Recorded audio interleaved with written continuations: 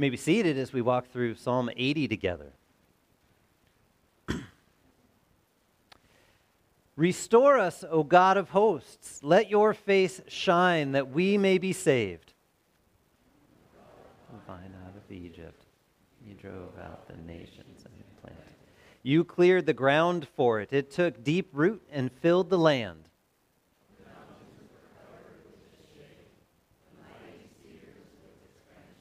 It sent out its branches to the sea and its shoots to the river.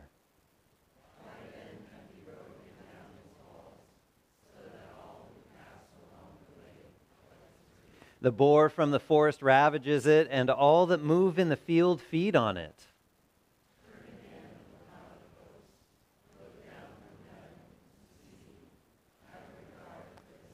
The stock that your right hand planted, and for the son whom you made strong for yourself.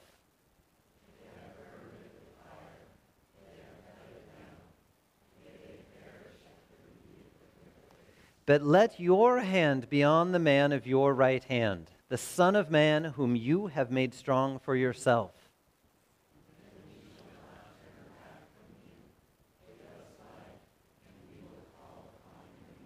Restore us, O Lord God of hosts. Let your face shine, that we may be saved. Glory be to the Father, and to the Son, and to the Holy Spirit, as it was in the beginning, is now, and will be forever. Amen. And the Lord be with you. Let us pray. Gracious God, you gave your Son into the hands of sinful men who killed him. Forgive us when we reject your unfailing love, and grant us the fullness of your salvation through Jesus Christ, your Son, our Lord, who lives and reigns with you and the Holy Spirit, one God, now and forever. Amen. Good morning. Our Old Testament reading today is found in the prophet Isaiah, chapter 5, verses 1 through 7. Let me sing for my beloved my love song concerning his vineyard. My beloved had a vineyard on a very fertile hill. He dug it and cleared it of stones, and planted it with choice vines. He built a watchtower in the midst of it, and hewed out a wine vat in it. And he looked for it to yield grapes, but it yielded wild grapes. And now, O inhabitants of Jerusalem and men of Judah, judge between me and my vineyard. What more was there to do for my vineyard that I have not done on it? When I looked for it to yield grapes, why did it yield wild grapes? And now I will tell you what I will do to my vineyard. I will remove its hedge, and it shall be devoured. I will break down its wall, and it shall be trampled down. I will make it a waste. It shall not be pruned or hoed, and briars and thorns shall grow up. I will also command the clouds that they rain no rain upon it. For the vineyard of the Lord of hosts is the house of Israel, and the men of Judah are his pleasant planting. And he looked for a justice, but behold, bloodshed, for righteousness, but behold, an outcry. This is the word of the Lord. Our epistle reading for today is found in Paul's letter to the Philippians, chapter 3, verses 1 through 11. Finally, my brothers, rejoice in the Lord. To write the same things to you is no trouble to me, and is safe for you. Look out for the dogs. Look out for the evildoers. Look out for those who mutilate the flesh. For we are the circumcision, who worship by the Spirit of God, and glory in Christ Jesus, and put no confidence in the flesh. Though I myself have reason for confidence in the flesh also. If anyone else thinks he has reason for confidence in the flesh, I have more. Circumcised on the 8th day, of the people of Israel, of the tribe of Benjamin, a Hebrew of Hebrews, as to the law, a Pharisee, as to zeal, a persecutor of the church, as to righteousness under the law, blameless. But whatever gain I had, I counted as loss for the sake of Christ. Indeed, I count everything as loss because of the surpassing worth of knowing Christ Jesus my Lord. For his sake I have suffered the loss of all things, and count them as rubbish, in order that I may gain Christ and be found in him, not having a righteousness of my own that comes from the law, but that which comes through faith in Christ, the righteousness from God that depends on faith, that I may know him and the power of his resurrection, and may share his sufferings, becoming like him in his death, that by any means possible I may attain the resurrection from the dead. This is the word of the Lord. I invite you to rise in honor of the gospel. From Matthew's gospel in the 21st chapter.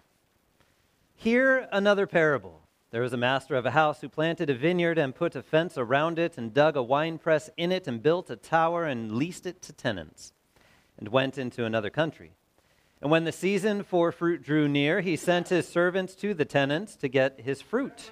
And the tenants took his servants and beat one, and killed another, and stoned another. Again, he sent other servants, more than the first, and they did the same to them. Finally, he sent his son to them, saying, "They will respect my son." But when the tenants saw the son, they said to themselves, "This is the heir. Come, let us kill him and have his inheritance." And they took him and threw him out of the vineyard and killed him. When therefore the owner of the vineyard comes, what will he do to those tenants? And they said to him, "Well, he will put those wretches to a miserable death and let out the vineyard to other tenants who will give him the fruits in their seasons." And Jesus said to them, "Have you never read in the scriptures, the stone that the builders rejected has become the cornerstone? This was the Lord's doing, and it is marvelous in our eyes. Therefore I tell you, the kingdom of God will be taken away from you and given to a people producing its fruits. And the one who falls on this stone will be broken to pieces, and when it falls on anyone, it will crush him." And when the chief priests and the Pharisees heard his parables, they perceived that he was speaking about them. And although they were seeking to arrest him, they feared the crowds, because they held him to be a prophet. This is the gospel of our Lord. You may be seated, and I invite our young...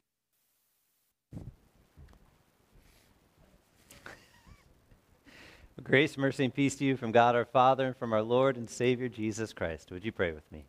Dear Heavenly Father, we thank you for gathering us together into your house to hear your word and receive your gifts. We pray that you let us rest during this time in your promises, which you have given us the faith to trust in and believe in, to know that you have done all things needful for us to be forgiven and to have life. In Jesus' name, amen.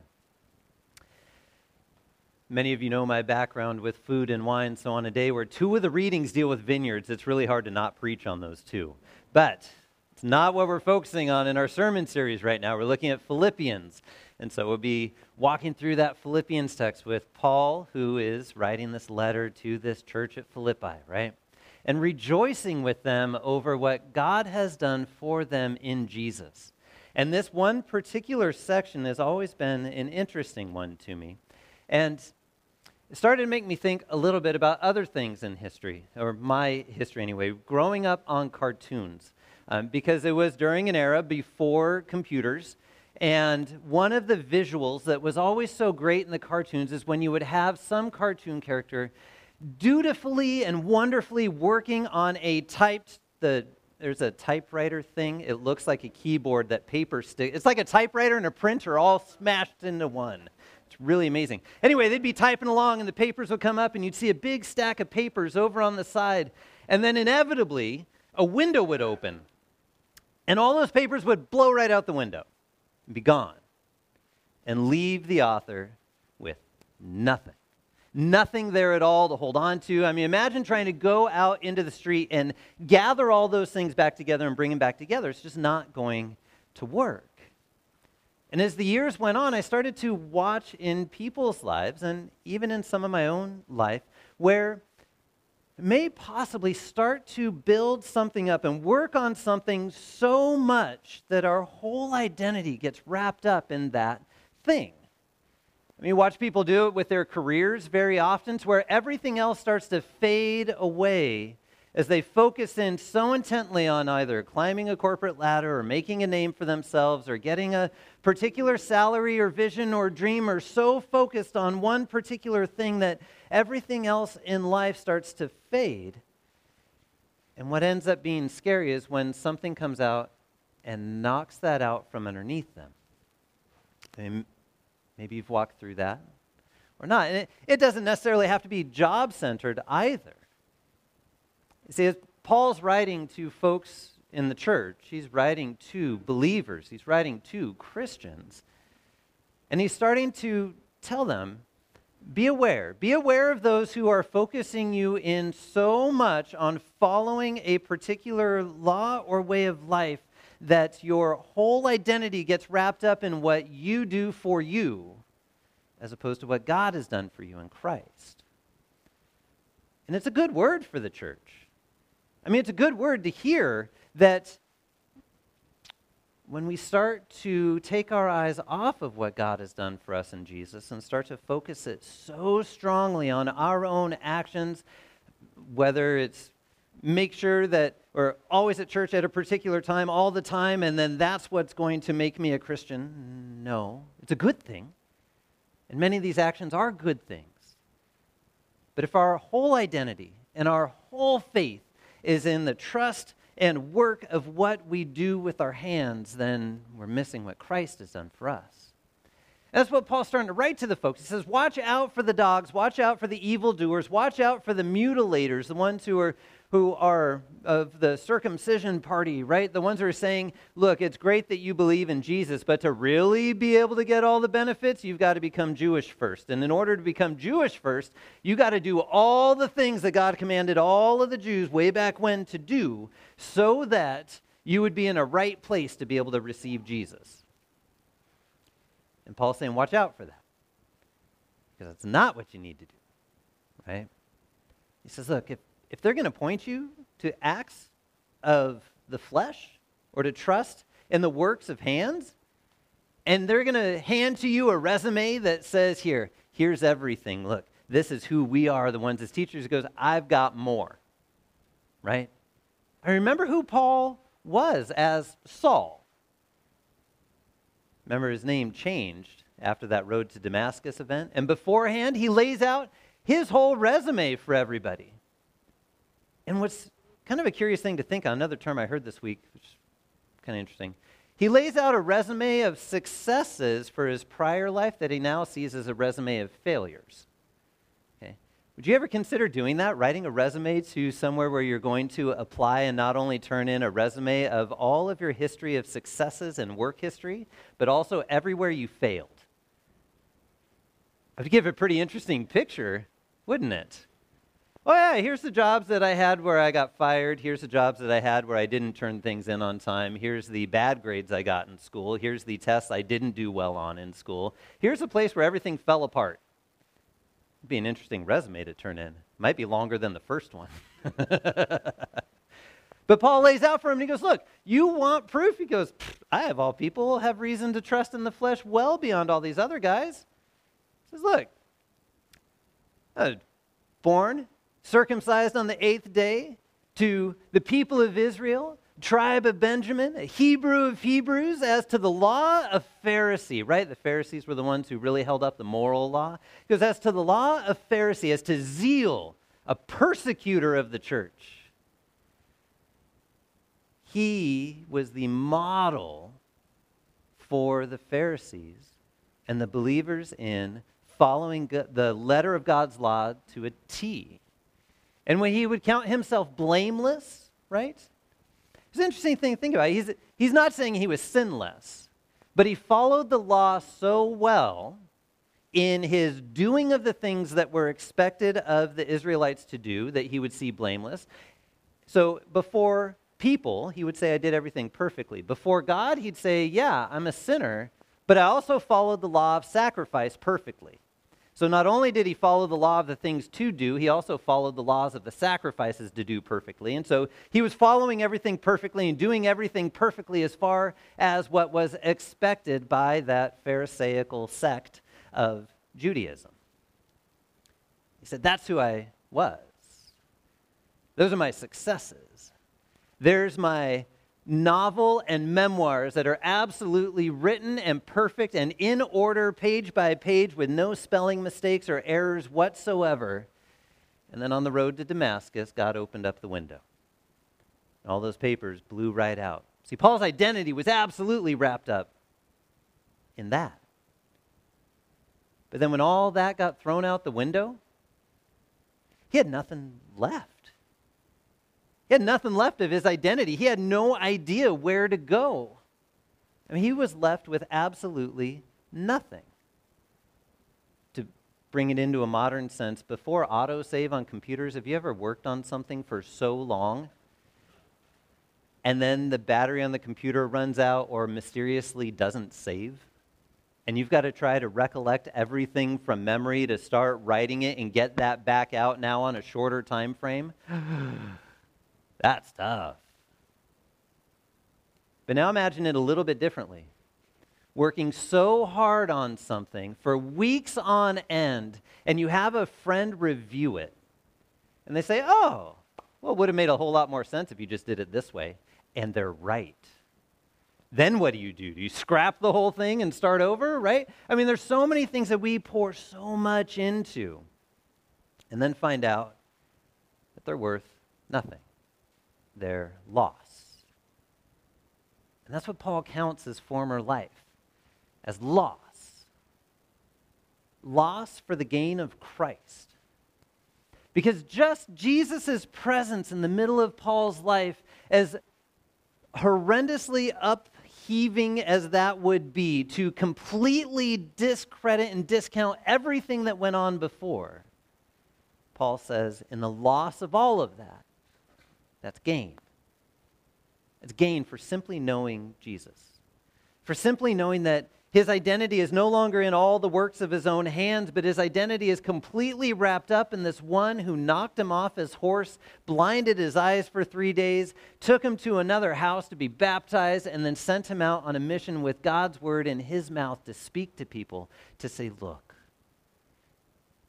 here's what grace looks like. Here's what steadfast love looks like. And that's what he writes to the folks at Philippi. And he says, it's good for me to write this, and it's safe for you. It's a safeguard for you. It's a word that will keep you. It's a steadfast word that will keep you and hold you in this grace that God has given you in Jesus. I mean, Paul counts all of those own works of his hands, his whole resume that he had worked on and built up and written, his whole identity he counts as the English very kindly translates as rubbish. All right, when you guys think of rubbish, what, banana peels, some paper? Yeah, the Greek's a little different. It's more like dung, excrement. It's a little deeper than rubbish. Paul says that's what my former life was worth, is to be thrown out in a disgusting pile for the sake of Christ. Because in Jesus, his whole identity was shifted, changed, completely rewritten, so that life then would be in Christ, so that the loss of all those things would be the gain of eternity. It would be the gain of the steadfast love of God. It would be the gain of joy in the midst of things that should not be joyful. It would be the gain of peace in the midst of chaos. It would be the gain of everything that does not come from within ourselves, but everything that comes from Christ's hands alone. That's what's putting a smile on Paul's face. That's the encouragement he's writing to the church at Philippi. That's the joy that we hear in Paul's words as he writes to them. And then we get to hear them as words written to us as he continues to rejoice. And he says, this is what you have in Jesus. Don't throw that away to try and go do all the works on your own to prove to God this, self-made identity. He says your identity is completely wrapped up in the Son of God who died for you and rose for you and has given you absolutely everything. So you don't have to start writing your resume anymore. Christ has already written it. So when that day comes that you take your last breath or Jesus comes back, you don't have to go in and say, here's a resume of all the things I've done. Look at what I've saved up. Look at all the things I've done. Though there's talk in the Gospels about how Jesus will ask those things. But nonetheless, as he gets to you, dear Christian, he's going to say, I know what you've done because I did it for you. And I worked through you to do it for others. I used your hands, your mouth, to speak my word into their ears. I used your hands to show what grace looks like and what mercy looks like. And I used your lips to proclaim truth and forgiveness. And I know exactly what you've done because I've done it through you and for you. What an amazing thing. It means on that day of judgment, you stand up and you can walk up to Jesus and just be silent and say, thank you. My identity rests in you, Lord. You did it all for me. And he's going to say, that's right. Come on in, good and faithful servant. Come look and see what it looks like in the kingdom of heaven. Come sit at the wedding feast of the Lamb where all the most beautiful vineyards have provided the most beautiful wine, and all the acreage of agriculture and livestock and everything else is just absolutely perfect. Come see what perfect looks like. And in our broken world, when it's hard to see what perfect looks like, we can look to Christ.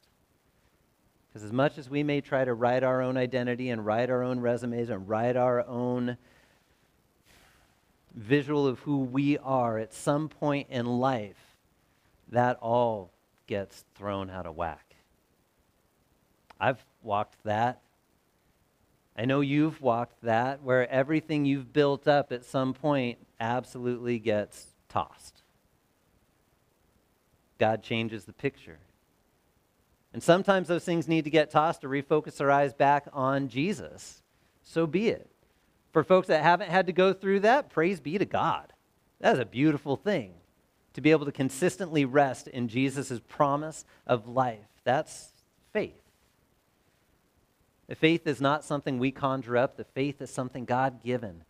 Faith is belief and trust in God's promises. That's what faith is. As Paul writes to other churches, and he says, we do not have a blind faith or a faith that is just wishful thinking or anything along those lines, but we have hope and faith, a sure and certain belief in a promise given by God that what he has done is true and effective. That's what he's shown us in Jesus. God's action and love, his heart shown to us in real time, in a real place, through the man Jesus Christ, who is also the Son of God, completely divine, completely human, dying for our sins to rise again to new life, to rewrite your identity.